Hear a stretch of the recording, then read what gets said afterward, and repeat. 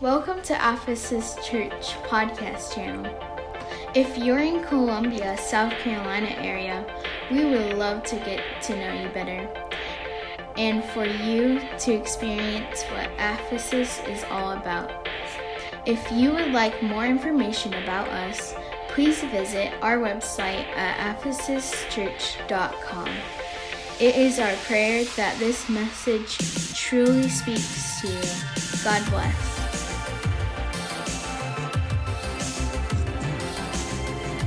Praise God. You know, Pastor's going to be preaching today about giving. And he's asked a few of us to sort of share our testimony. And, you know, as many of you know, I didn't grow up in church. In fact, I had a very negative view of what church was and the people of God and what they were and what they represented. But thank God that later in life I grew up, amen, and somebody told the truth to me, amen. And I can remember when I was in college, obviously not having any idea about what giving was, no idea about what tithing was, no idea about what it meant to, as I spoke on this morning, love the Lord thy God with all thine heart, with all thy mind, with all thy soul, with all thy strength. No idea about what any of that meant.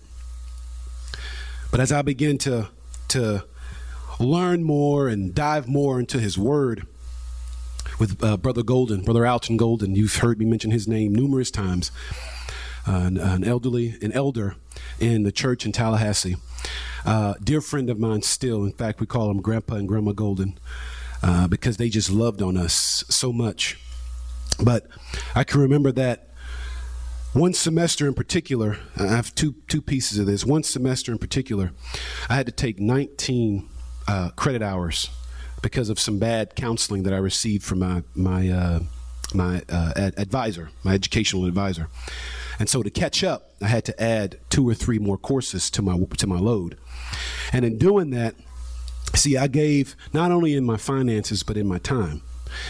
In doing that, though, it meant some long nights studying, trying to keep up with all that work. You know, full time is what, 12 hours? You know, so I had 7 additional hours of workload. So it was a lot of work. But I maintained my faithfulness to the house of God. I maintained my faithfulness to the work of God. I was there every Wednesday. I was there, and Pastor can testify of this. He was our youth pastor at the time.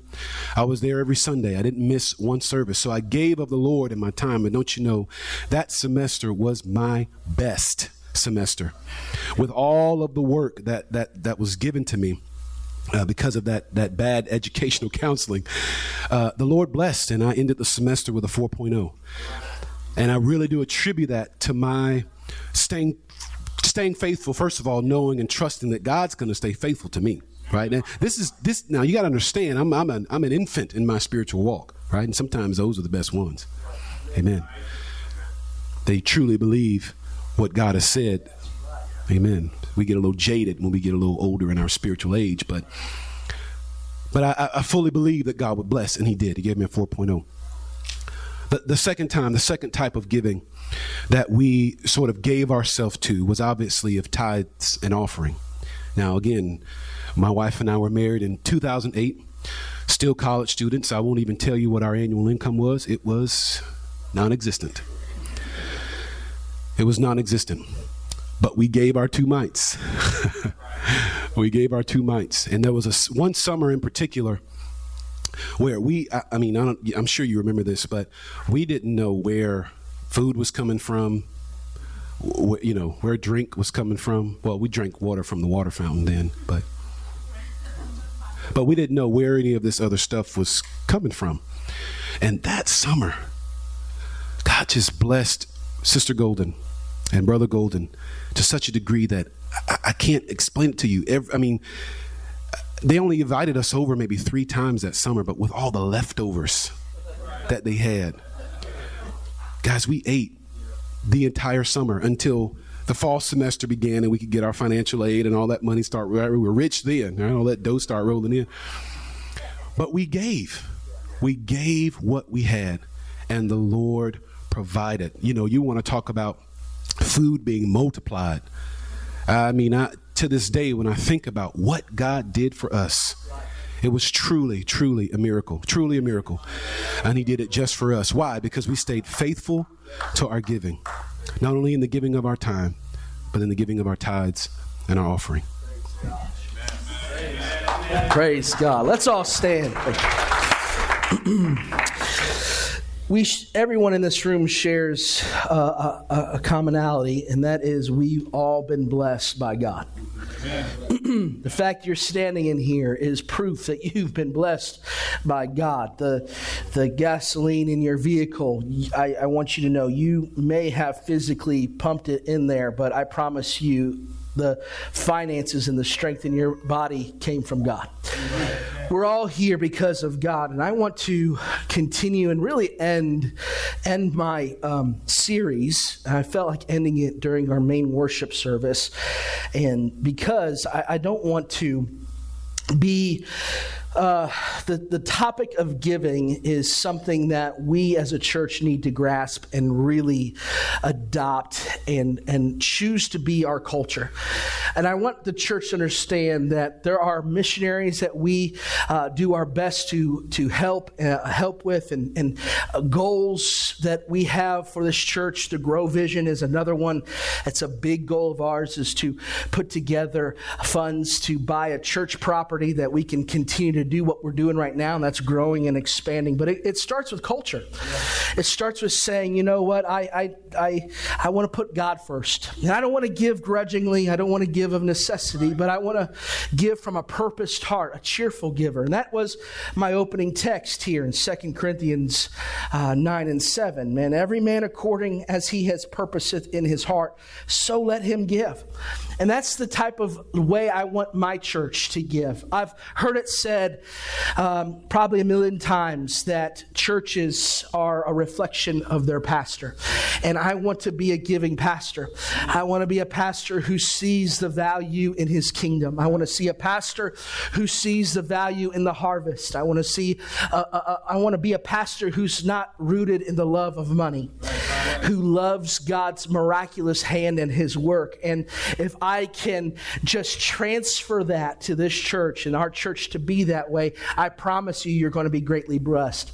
You'll hear from another individual in this church on what giving means to them, and I'll probably share, if we have time, on what God has done for this church specifically. But I do want to talk a little bit more on what Scripture says.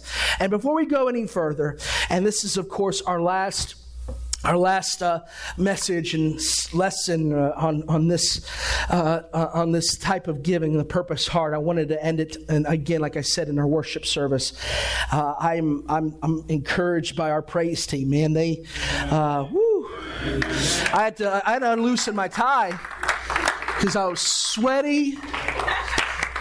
I usually don't do that until I get up here and preach, you know. And so I said, I'm going to come up here looking like a slob, but that's all right. I'm grateful for their worship team and their level of praise that they transferred to this church. And so I thank God. I love that song, and I appreciate them taking song requests from their pastor. But I want us to go to God together in unison. And I want God to bless us and strengthen us as we pray to Him, and pray that God, again, I've asked this when I kicked this series off, there was something different about the church in Berea. You know, they weren't like the church in Thessalonica. The church in Berea had a readiness of mind. They were so hungry for God. They were so thirsty for His Word. They were so inquisitive of what Scripture said, that the Bible said that really, because of their readiness of mind, they searched the Scriptures. They had some of the greatest revival there in that church. So much different than the church that Paul walked away from and to minister. And I want to be that church. I'm ready for what God has for me. Amen? Amen. Let's bow our heads together. Dear God, thank you. Thank you for your powerful presence. Thank you, God, for loving us. Thank you, God, for your touch, your grace, your abundant mercy. God, there is no one like you. Oh, I thank you, Lord, for the Spirit and the power we felt from the beginning of today. God, I Thank you, Lord, from the powerful lesson we heard, God, through your minister, God. I thank you, Lord, for the powerful presence, God, we felt as we entertained you with our worship and praise. But now, God, I pray, speak to our hearts and encourage us, Lord. Let this word find root, find its place in the soil, God. Let me be good soil today. I pray, help me, your preacher, your teacher today. We thank you, and in your name we pray, in Jesus' name, amen and amen. Clap your hands unto the Lord. Thank you, Jesus. Hallelujah. Amen, amen. High five somebody before you're seated. Scripture references tithing, of course, and we discuss that. Sometimes when we get into these series, these lessons, we think that's really all we're talking about. And I loved what Brother Mattman started this lesson off with his testimony, expressing how important it is to give of your time. Amen.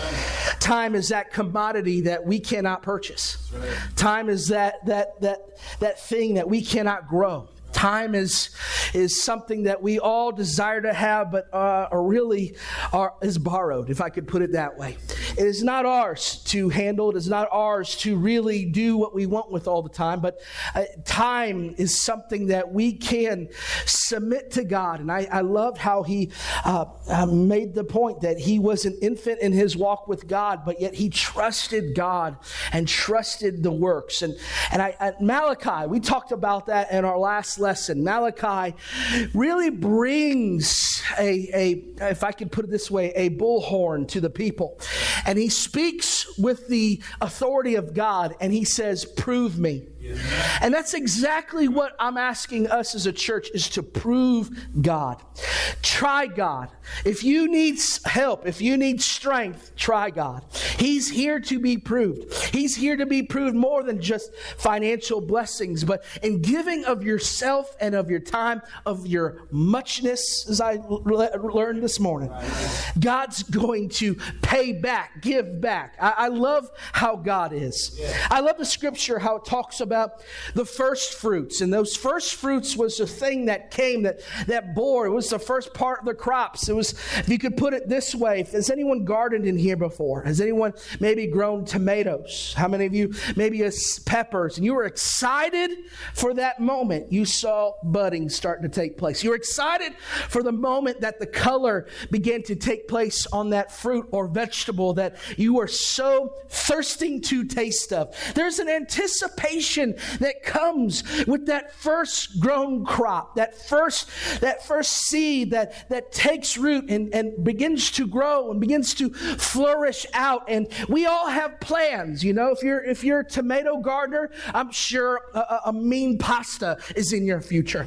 If you are like my family who likes that Mexican food, my mom, I'm sure it's going to be spicy. The salsa is going to hit different. So all of us have plans for the crop, but we see in Scripture that there's a thing called the first fruit that we give to God. This first fruit type of giving, it was an act of honor to God. This type of gift means that you're not in love with money. You're not in love with the thing that is growing. This type of offering isn't really given every service and brought in every time. It's the type of gift that is given, if I could put it this way, periodically. It is given from the time that the crop takes root and it develops, and the anticipation and the plans, the personal will that you have, right? The idea, I think it's kind of funny. I did not plan it. Me and Joe Biden did not get on the phone together and say, hey, listen, I want you to release the stimulus about the time I'm teaching this giving plan. Some of you are just scratching your head and saying, now, it's very interesting, your timing right now. Let the Lord lead you. Giving is one of those things here we see here. It's not about saying, you know what, I need to add 5 more inches to my 65 inch. It's not about that. It's about saying, God, I honor you above everything else. That I'm not in love in this. 1 Timothy would say it this way in 6 and 10, for the love of money is the root of all evil, which while some coveted after, they have erred from the faith and pierced themselves through with many sorrows. That's what you are expected to receive if you fall in love with money. If you fall in love with those finances and those types of things that bring you, let's just go ahead and pause here, and I'm going to bring truth to you here. And they say that love can't buy happiness. That's the biggest lie ever. It is. How many of you were happy when you bought something for yourself? Yeah. How many of you women saw a pair of shoes that you liked and said, that made me happy? And I used money to get those. I used money that was there. My wife always has that type of money. I don't know where she gets it. But she has that happiness money, if I could put it that way, where she comes home. She came home yesterday with the girls. And again, I've seen new bags. And I didn't bother to look into them. I've just come to a place to leave her happiness alone. But there's that lie that love doesn't buy happiness is false. But I tell you what, the love of money can also bring many sorrows. It can bring sadness when that becomes your goal. See, again, we talked about tithing and how it's motivated by obedience, but first fruits is motivated by generosity. The scripture would speak to us in Leviticus 2 and 12 and say, as for the oblation of the first fruits, ye shall offer them unto the Lord, but they shall not be burnt on the altar for a sweet savor. It's important to know that these types of offerings weren't meant to be put on the altar for a burnt offering. A burnt offering was offered up due to the shame and the need of your sin, to make really restitution and atonement of the sin that you've committed. Whereas the first fruit offering was a gift strictly motivated by your generosity towards God. It is a type of gift to give into God, again saying, God, I know I've got needs. I know that I've got bills. I know we all have a mailbox. We all got a post box. I tell you what, it just continues to come. Somehow I've moved and yet my bills still follow. All these things happen. The life is like anything else. I know that there's a family in here who had a breakdown yesterday. People have problems and issues. There's always going to be circumstances. But when you get into your heart to honor God above everything else, to serve Him with your everything, with your muchness, with your might, your soul, your heart, everything about it, it starts with here. It starts with you purposing in your heart that I want to give and bless Him. I want to give to God, not because I have to, but because I want to. I want to give the gift that honors Him. I also see in Scripture the word or the phrase alms.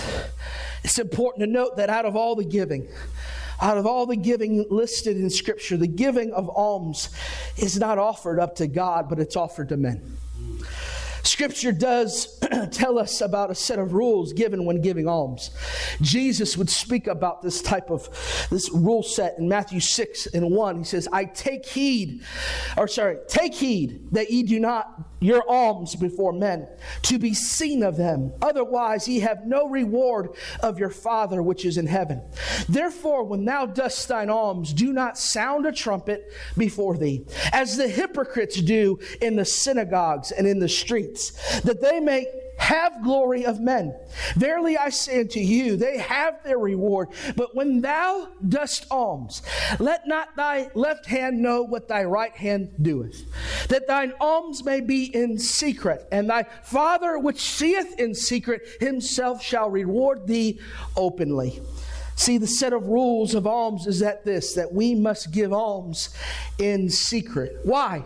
Why is that so necessary that we give alms in secret? Giving alms in secret protects the person's dignity in times of crisis.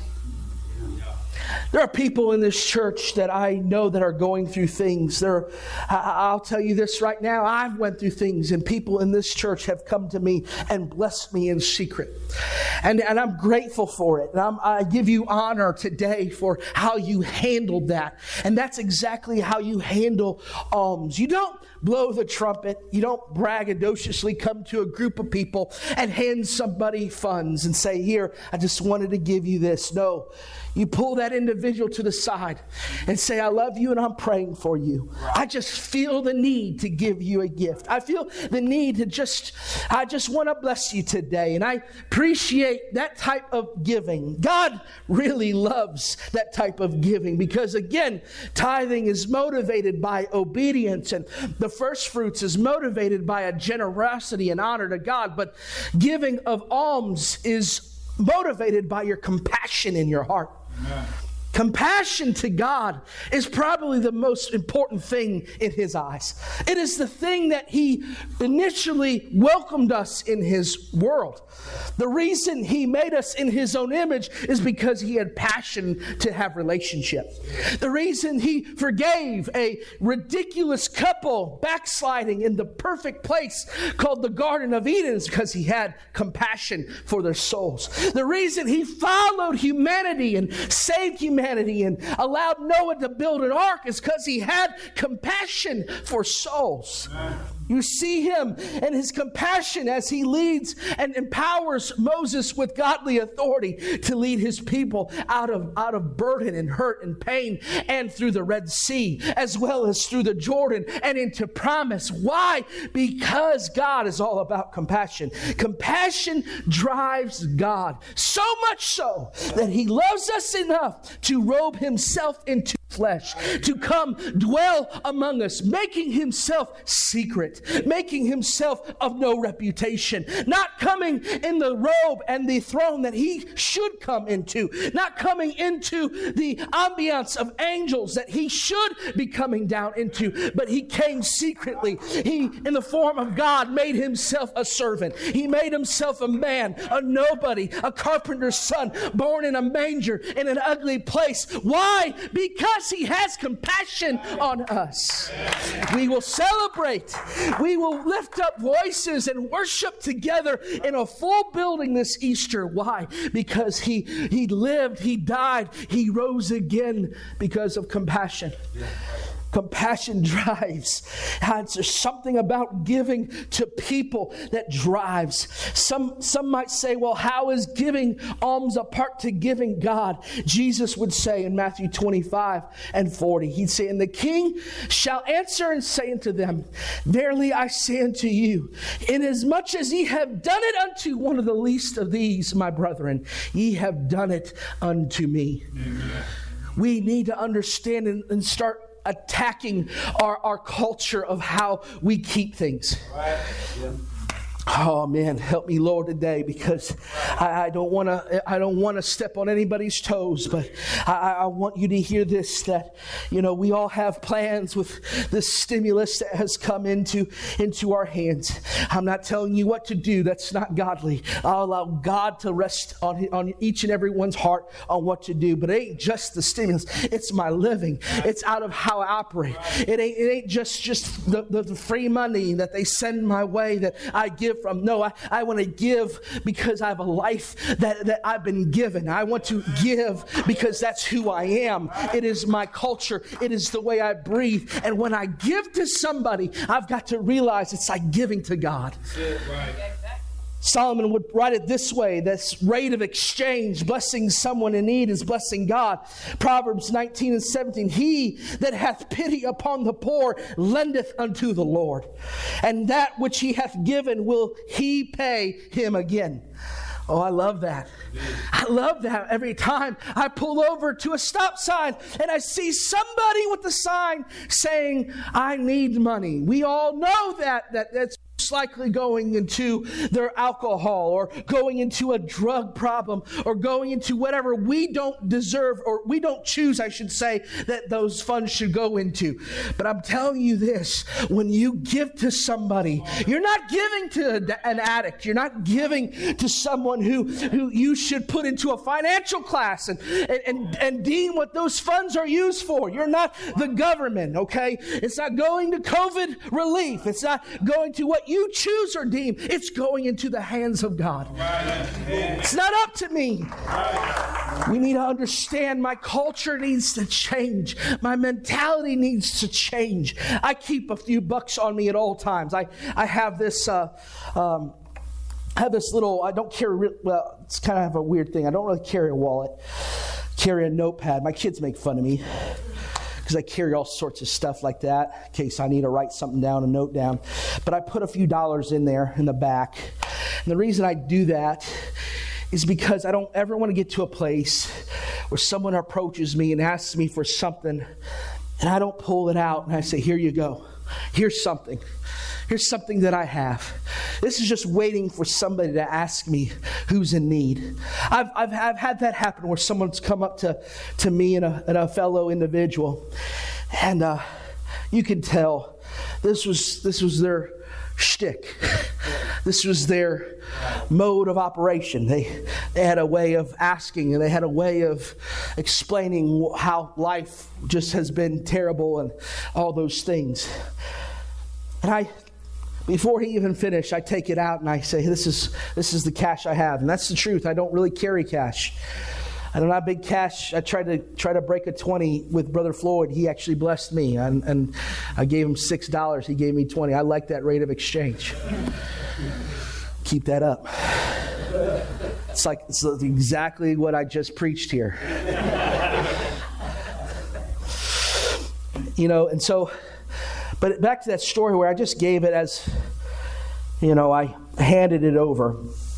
And I said, man, I pray things get better. I pray that things happen and for you. And there's times I feel led to just ask them, would you like prayer?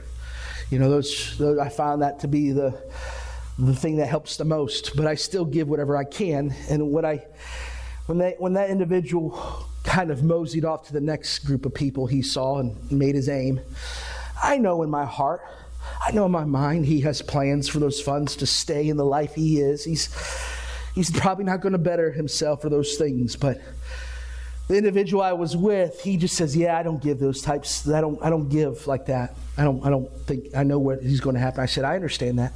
I totally get. I used to be that way."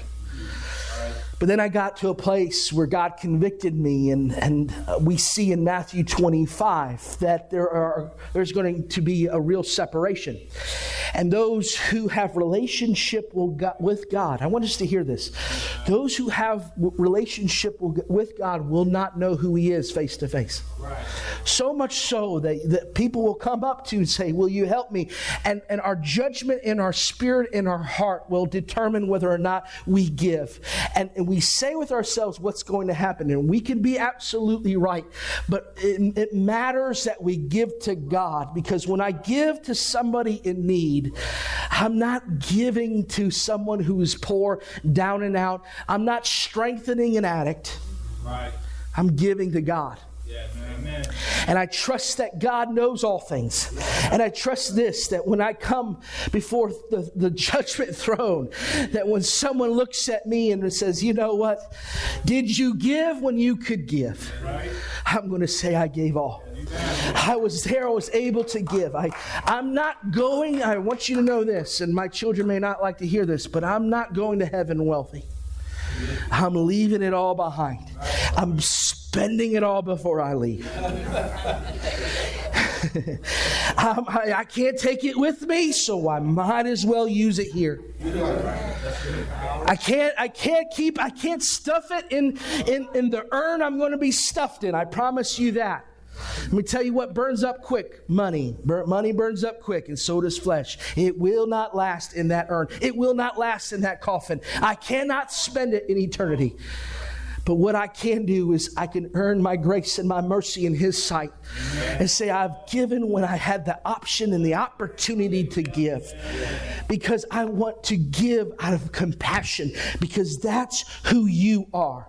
When I give in alms to those who are less fortunate than myself, I'm giving it to God who owns the cattle on 1,000 hills.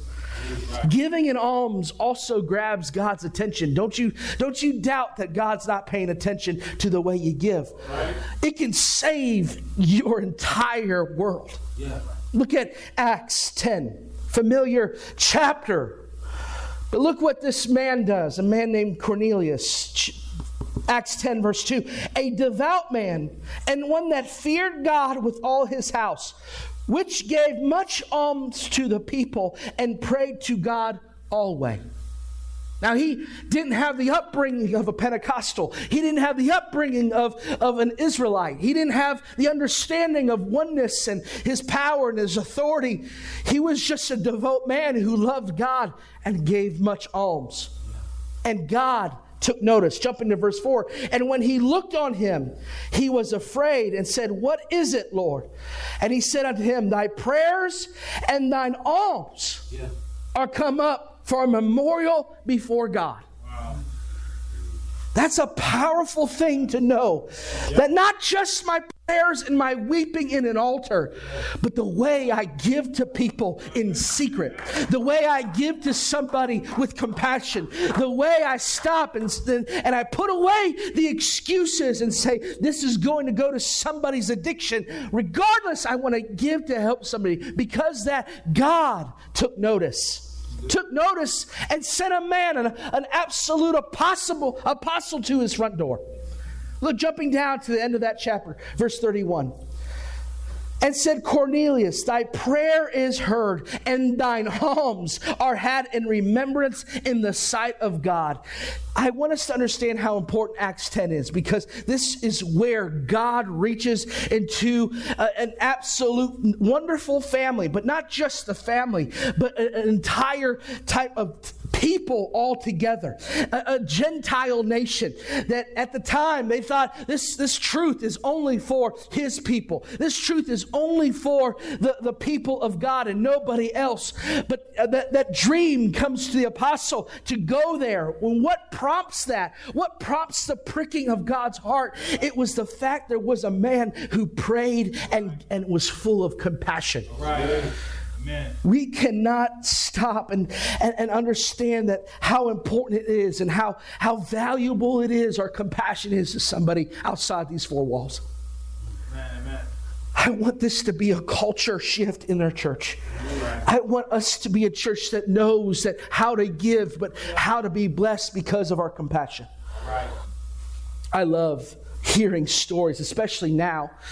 I hear stories a lot of these churches who are growing and being blessed, and they're growing and being blessed because they've decided to increase in their missions, or they increase into their giving. And you hear these awesome testimonies of how when they're in need that for a new building, the community somehow had a random building that they couldn't get rid of, and they end up getting that building. It happens a lot. And as I put together our numbers and think, God, how are we going to walk into our next destination? I think to myself, it has to start with culture here. It has to begin with us saying, you know what? We need to give to God out of a purpose heart. Not grudgingly, not out of necessity, but God loves. He loves a cheerful giver. I want to pause here. I want to ask Sister Bates if she would come up, and really she don't have to come up all the way up here. I'll bring the microphone to her, but I want to hear from her. I've asked her to bless us with her testimony on giving. Amen. Go ahead. Praise the Lord, saints. When I got the text message from Pastor Huber, I was like, oh, Lord, I got so many testimonies about giving. Lord, what should I do? So I just prayed about it and said, and God just said, talk from your heart, because I'm not one. I give people my testimony when God urged me to do. I'm not one for transparent. I'm kind of like out the door. Don't talk much. And I can remember when growing up, I was a pew baby, so giving was something I did freely. It was something my mom implanted into us, that you give to God and you give freely. And it was something that I did. It was nothing that I didn't have to think about doing. It was just 10%, give your tithes and offering. Plant seeds. I mean, oh my God, the seeds that I still have planted in the ground, I'm waiting to come up. I'm like, Lord, send the rain. When my husband and I relocated to North Carolina, I'm one for writing the vision, making it plain, making requests before God, and believing everything, because that's where I was brought up to do, to believe everything that is in the Word of God. Stand on that Word no matter what. So I planted, and I told my husband, I said, between our income, we're going to make $250,000 per year. And that was, to me, that was nothing, because I serve a big God. So, and I believe in asking God for big things. And he would look at me coming back out of a Jehovah Witness background. He was looking at me like, yeah. But fortunately, he believed God too, because I was in charge of the finance. I was an account. So paying his tithes and offering was nothing. We would pay our tithes and offering faithfully, happily. Church wanted seed offering. Pastor, we were one of the ones that would stand up and say, okay, we'll give $500, not a problem. Because we were debt free. God had blessed. He had opened up windows, pressed down, running over. We didn't have room to receive. So we were happy because I had money. So I was happy. So it was nice to go into store and don't worry about not credit, cash. Cash is king. Pay whatever I wanted to pay for it. Then all of a sudden, bam, this is where things changed. My husband lost his job, and I was like, oh my God. We're living off a 6-figure income, and then all of a sudden we're down to less than half of that income. And I'm saying, Lord, so we had savings, so we're doing good. I said, okay, for the first year went by, he didn't get a job. I was like, okay, what's going on, God? And all of a sudden, savings was depleted. All our cars was paid for. I was driving, I think it was a 750 or 740 BMW iL, and all of a sudden, engine problems.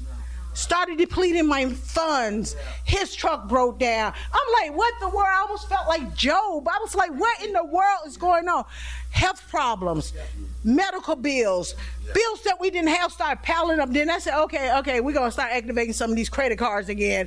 Started living off of credit. And I can remember my daughter coming up into her senior year. It was to the point where I told her senior, after junior, when she got out of the junior class, I said, go home and visit grandmama for the summer. This is probably your last summer you get to spend with her in South Carolina. I sent her home because, like you, Brother Mac, I was like, what are we going to do for food? We were depleted. I was like trying to pay bills that we created off of one salary. I was like, Lord, I would cry. I would get up to the altar, my altar at 4:30, and I would cry and pray. And I got to the point where I said, I can't pay my tithes and offerings anymore. I just can't do this.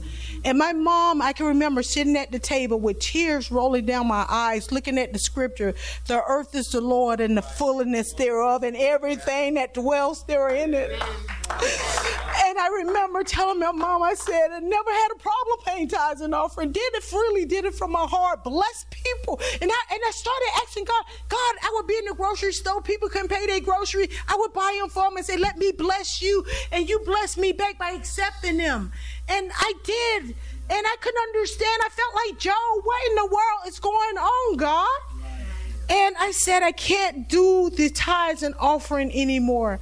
And I remember my mother on the other end of the phone in South Carolina. She said, baby, you can't afford not to pay your tithes and offering. And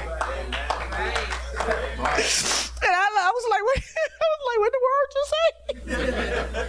She said, baby, you cannot afford not to pay your tithes and offering. She said, this is the point in your life, whether you're going to trust God or not trust God. This is the time when you get on your knees and you pull out that faith and you pull out the word of God and you stand on him. She said, God will provide. Amen. So I got to the point where I took my money out of my own hand. We had Tylee up in North Carolina, so every pay period, I would just send my money directly out of my account and got rid of it. And what was in there was what we had. And I'm like, Lord, have mercy, how we're going to provide, how we're going to survive. And finally, doors started opening. My husband got a job. God started bringing back, giving back what we had lost.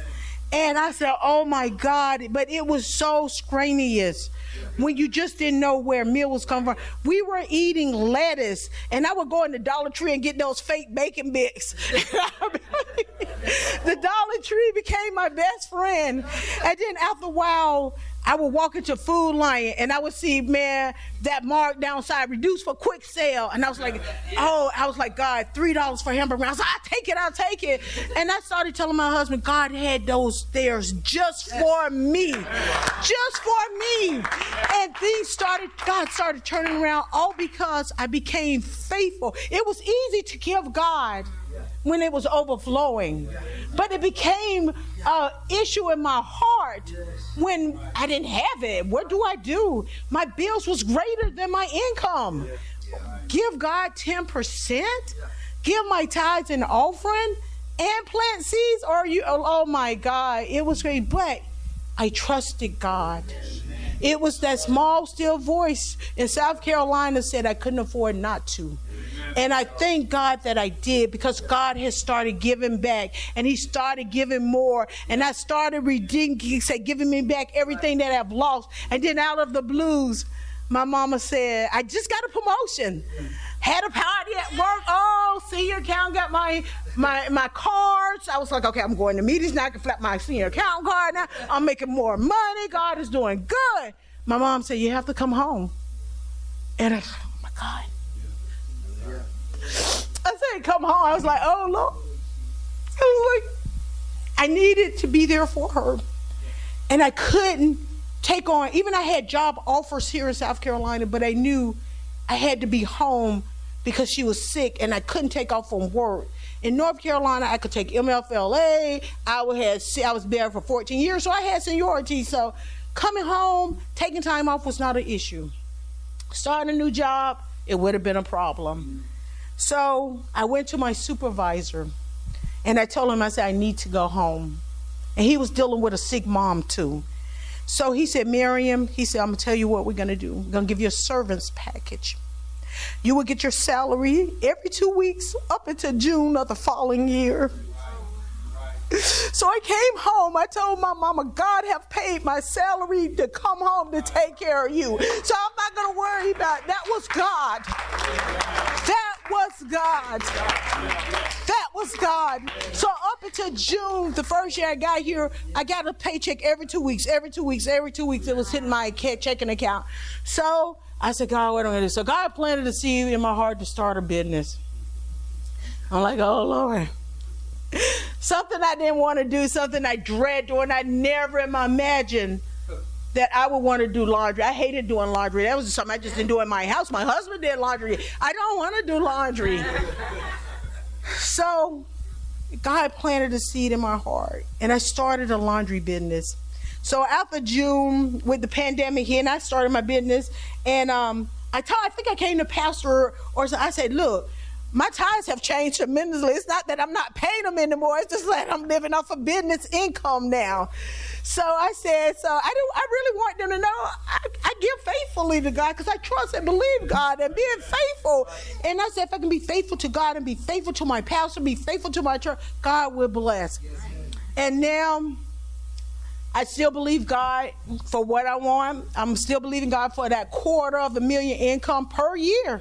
And that's still, I'm believing God. And now I'm beginning to pay back tithes on what I have made, used to make, plus more. God is beginning to profit my business. My business is growing every week, new clients. I told my mama, I said, she said, Lord, the Lord is working. And it was funny because I never advertised. And my daughter was like, Mama, how are you getting all these clients? I said, God, JESUS. is you have to trust God in everything that you do. If nothing else, stand on the word of God. It may seem dim, it may seem blim, it may seem like you don't have the money, and Lord knows I felt like I didn't. But as my mom would tell me, and I told everyone, you can afford not to pay your tithes and offering from the heart. And it's a hard thing with God. And I said, I just thank God for what he did in my life, because I was giving, and I told my husband, I said, I needed my prayer life back. And it took that strengthening to get my prayer life back, to get me where I needed to be in my relationship with God. I became a worshiper. I became a praiser, because when I would be at church, I would do some crazy stuff. I would be running around the church because they just didn't know what I was going through. But I was worshiping God because I knew eventually he would bring me out. I didn't know how. I didn't know where it was coming from, but I knew a window would open because his word said it would. I knew one day I would get pressed down, running over, where room not to receive it. I just still believe God. For everything that I wrote on that paper, God was still providing, was made. I told my husband, I said, my student loan is going to get paid off. I don't know who's going to pay it off, but it's going to pay it off. And then I heard somebody say in the stimulus package, they get ready to forgive some student debt. And when my number roll up, y'all going to see me running around this church screaming, God did it. Praise God. Praise God. I like what she said, obviously all of it, but she hit on my next point. It's about the seed that grows inside of you and the things that you've planted over time that you don't see it. You just don't realize that there is a rooting process. There's things that are happening. There really is a divine law of putting your time into sowing and also reaping. Galatians 6:7 says, "Be not deceived, God is not mocked. For whatsoever a man soweth, that shall he also reap. For he that soweth to his flesh shall of the flesh reap corruption, but he that soweth to the Spirit shall of the Spirit reap everlasting life. And let us not be weary in well-doing." I love this verse. Right? "For in due season we shall reap if we faint not." That's what she touched on, that those moments where you don't realize you're just doing it because you know that's the faithful thing to do. You trust God. You can't afford not to. You have a beautiful, I love that her mom was with us last week, and man, she is, I'm going to do my best to win her this church. She don't know it. I'm praying for her to join, because man, she's just awesome. And she spoke a real word into her daughter's life that don't give up. Don't faint. Don't let go. You're going to reap all that faithfulness that you did before. Even in the good times, let me tell you what, it comes in the bad times. Jesus gave attention to this law in his parable of the seed and the ground. We find in Mark 4:3, it says, "Hearken, behold, there went out a sower to sow." And we hear in this parable how that sower would sow in different types of ground. But I really just want to end with the good ground. Verse 8 of Mark 4 says, "And on other fell on good ground, the seed, and did yield fruit that sprang up and increased, and brought forth some 30, some 60, and some 100-fold." A percentage back, an increase. And giving is sowing. Every time you come and you give into the offering, or every time you get on your phone and hit Givelify or you get back there on that device that sometimes works and sometimes doesn't. Amen, Brother George? You're sowing. You are planting into his kingdom. You are planting into a soil that is pure, that is perfect, that knows no flaws, that knows no debris. You are sowing into his kingdom. And I promise you this, it will bring forth something in your life. Believe it. Faint not. Trust. You will reap if you sow. But don't sow sparingly. Don't sow unto the flesh. Sow into eternity. And that's exactly what we do here. The issue is some only give seed and offering, and they struggle to keep what grows. And it's because it's all part of the cycle. If I don't tithe, if I'm not committed in tithing, then the devourer comes and he eats up all those things that I'm trying to grow the first fruits, trying to grow a crop to God so I can hand it over. The devourer comes and removes that type of offering. If I don't have that crop, I don't have alms to give to someone in need. But if I start with a purposed heart to give to God in tithing, he keeps back the devourer. He protects and he protects my crop, that the fruit doesn't give off its fruit until the appropriate time, until the rightness of thereof, until the promotion is at its peak. You will be blessed, because it starts with a purpose heart and then it just trickles to everything else. It's about culture. It's about saying within ourselves, I want to give, not out of just obedience. I want to give to obey. I want to give to honor, and I want to give out of compassion. That's what it means to give to God. When I approach my offering, Luke 6:38 says this: give, and it shall be given unto you. Good measure, pressed down, shaken together, and running over, shall men give into your bosom. For with the same measure that ye meet with it all, shall be measured to you again. See, this giving is motivated by faith and reward. Giving is always going to be motivated by faith and reward. It's all right to desire the reward, but it comes from faith inside of you. I loved her testimony, how her mom said, you've got to pull from your faith. You've got to pull from your belief that God is greater than your problems, that God is greater than your need, and He shall supply. I want to end today with my testimony of this church, if time will allow. I talk often with my wife on how blessed we are.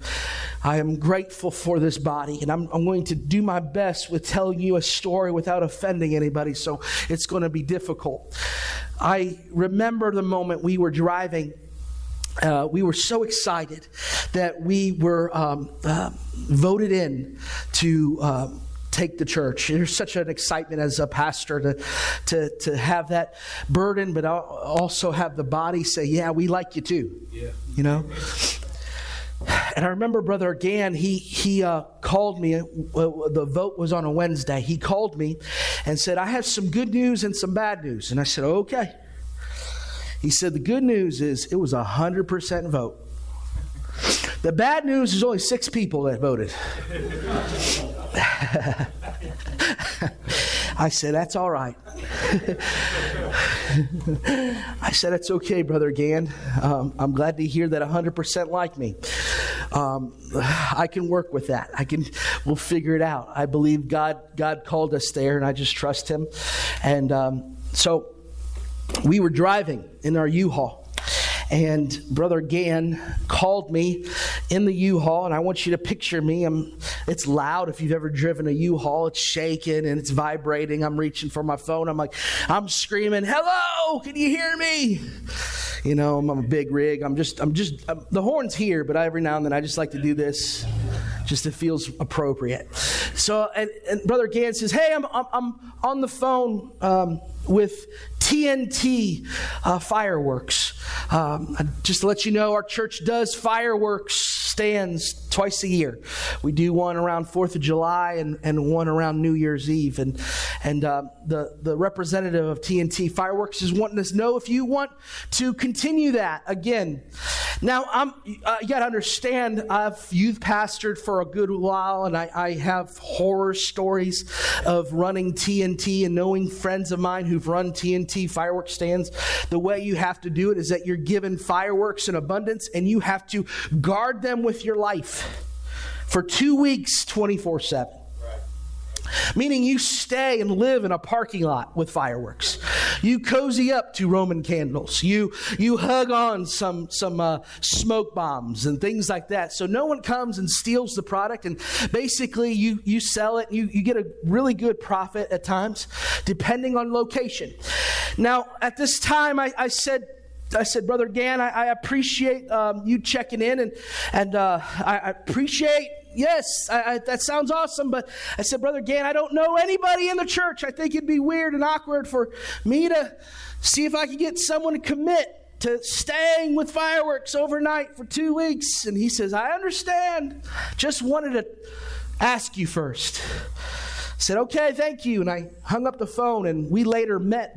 We sat right over here in this area, because I'll never forget when he handed over the books to the church, and he said, hey, by the way, I know I told you that there was $17,000 in the church account, and I know at the time that was a deciding factor in us coming to take the church, because we wanted to take a church that was financially stable and didn't look bad and those types of things. And at the time, when he told me I got voted in by 6, I thought, man, there must be 6 millionaires that voted me in.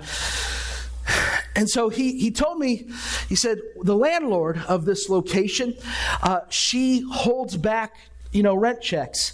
And, I called her today, and just to get a finalize what she hasn't, just following up on checks that haven't come through. We have about $3,000 in the bank account right now. And I remember that moment, the gulp that came over my throat in that moment. And I thought to myself, well, that's a different number, taking 17,000, a church with 17,000 in the bank, to a little under 3,000. And rent was due in pretty soon. And rent for this location is $2,300. Okay, we were paying at the time $2,100 per month, and I'll explain why. Because initially $2,100 was for the first year. It was a 3-year lease, so $2,100 the first year, $2,200 the second year, $2,300 each month the third year. But somehow, some way, this church got away with only paying $2,100 for the full 3 years. And so my first conversation with the new landlord was, hey, I don't know if you knew this or not, but it's $2,300 a month this year, and last year was $2,200 a month, but you've all been paying just $2,100. I said, well, how much do we owe you? And she's like, well, technically, obviously, this next coming month, $2,300 plus a back rent of close to probably a little over $2,000 or so. And I said, well, if you would do me a favor, I'm going to pay that. I'm going to make sure we are a church that covers our balances. And you have my word. We're going to pay for it. So we went and sent a check-in that covered the rent. I did work it out with her to break it up in 2 payments. It was around October at the time. I think I said by the end of this year, I will have it completely caught up. And so I came here as a young pastor, trying to do my best to win a city. Had a lot of zeal and a lot of vigor and a lot of ignorance, a lot of it. And I still have a lot of that too. Haven't got rid of all that yet. And I remember preaching my guts out. And I remember me and my wife trying to get to a place of understanding what's coming in financially, how can we pay for things. And we got to a place at the end of the year, we were finally paid up, but yet we were just not hardly ever making ends meet. And I give all honor to Brother and Sister Gann. They blessed us by continuing to tithe from their giving to this church, which was a very substantial amount to help out, because that's initially how they were able to afford this place. They had a good living selling water. Isn't that weird? That's okay. Something with Philip back there. That's why he's always trying to sell water to me. Angel water. Jesus tears, right?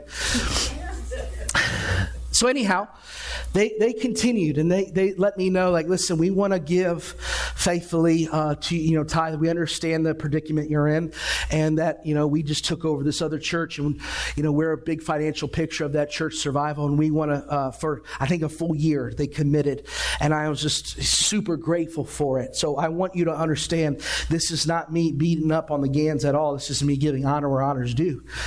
Right.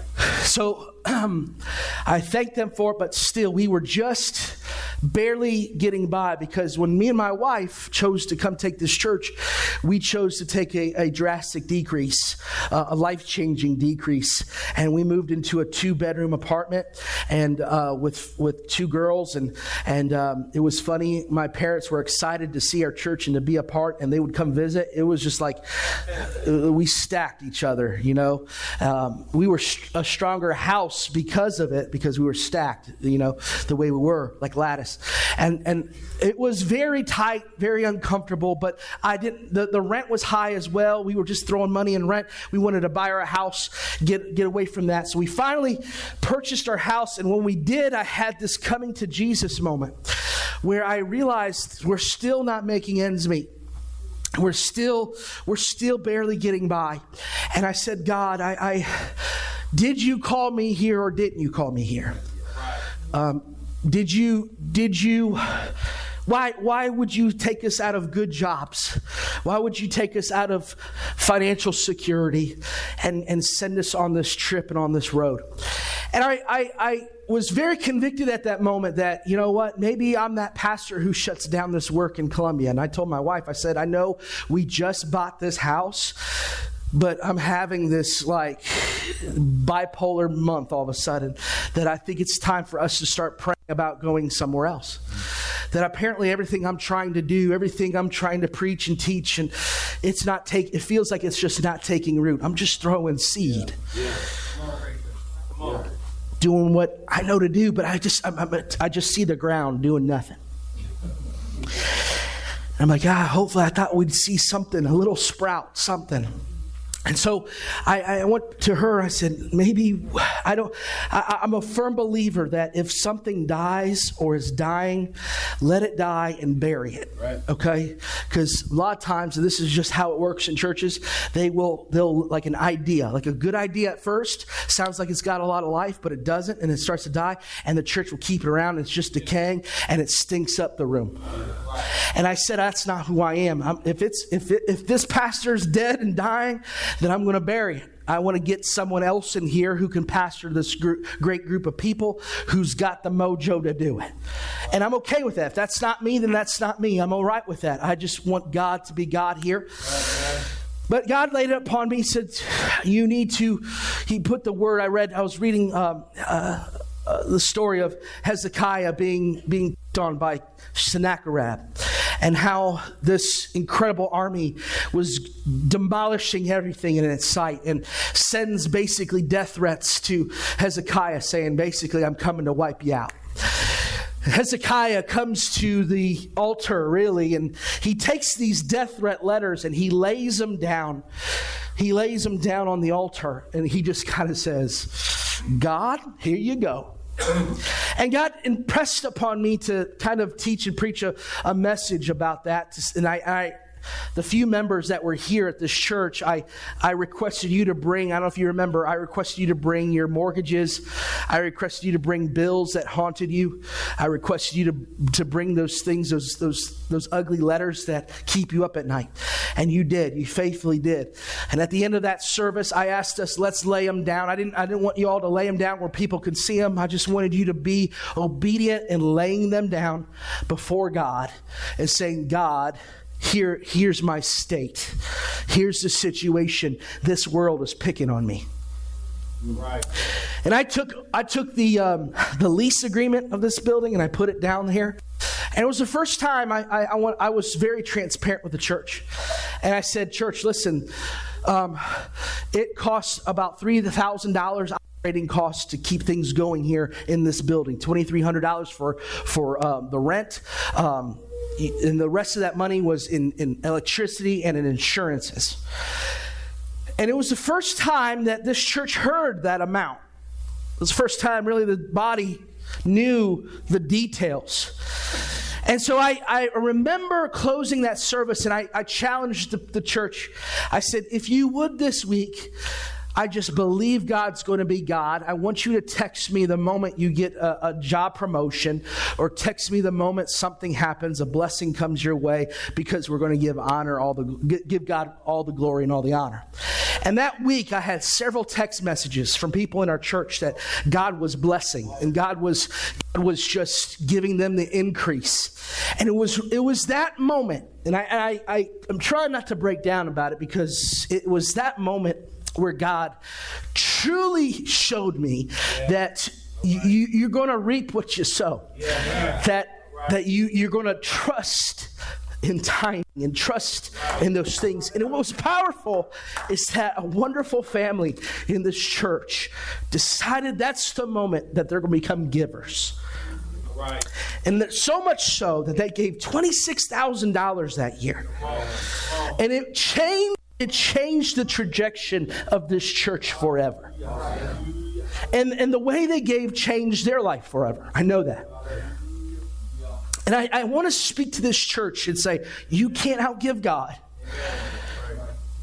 I know there are people in here who have real fears. We are living in an economic downturn. We are living in a time so badly that the government's actually giving you free money. And I hate saying that word free, because my kids will be paying it back. And I don't like coming to you all and saying, I need you to give. That's not what this is. This is listen to God prick your heart. Choose to be someone open-hearted about giving. I'm not judging anybody on how they give in here. I've said this before, and it's the God's honest truth. I'm not hovering over the books of this church and saying, I know what you do for a living. Where's those funds? That's not how I pastor. What you do between giving is up to you and God. Yeah. I can't stress that enough. But I want us to all stand today. And I want us to gather in this altar together. And we're going to end this service in unison and in closing together. The testimonies that you heard today, and I've had this conversation with someone else when my uncle was in town. We love to talk about how good God has been to each other. And I shared him that story of the financial structure and the way the church looked when I first took it over. And I love the stories he would share with me. But I love hearing what he said after I shared that story. We were actually sitting in the waiting room at the hospital where my dad was recovering from open heart surgery. And I was telling him everything that was happening and how we got to where we are. And they called me to go visit my dad. I'm getting up, and I remember walking, and I remember my uncle saying, Nathan, that was God. He says, no, Nathan, that was God. What he did, that's a God thing. It's a real God thing. And I say that, and I'm fighting tears back today, because I want to live in God moments. I want to live as a church culturally and trust that the church that we're going, the building we are going to walk into will not be built by us, will not be together by our dollars. It will be because God deemed it so. And God, we will look back and we will see the faithfulness of God, how He's worked through each and every one of us. We will see His hand blessing. We will see and feel hearts changing, that we will start giving out of obedience, out of honor, and out of compassion. You will see another level of faith and another level of knowing who God is to you when you commit to being purposeful in your heart to giving. Amen. I'm excited. I know I'm up here weeping before you, but I'm excited to see what God is about to do. I I can't say it enough. I get so teary-eyed when we're putting out we gather the offering and we're getting it ready for deposit for the bank, and we come across a $5,000 check, and I'm like, God, it's happening here. People in this church are putting into seed, into good ground. I can't stress it enough. When you plant, when you sow seed in giving, you're not giving to earthly ground. You're giving to heavenly ground, kingdom ground. There is no better dirt in all the earth. You are sowing seed in eternity. You are sowing and you're reaping a harvest that can't be numbered, that can't be fathomed. That's what we're doing when we sow seed into His kingdom. I'm going to ask us to just commit to God right now. If we could, every head bowed, every eye closed. I want to ask us,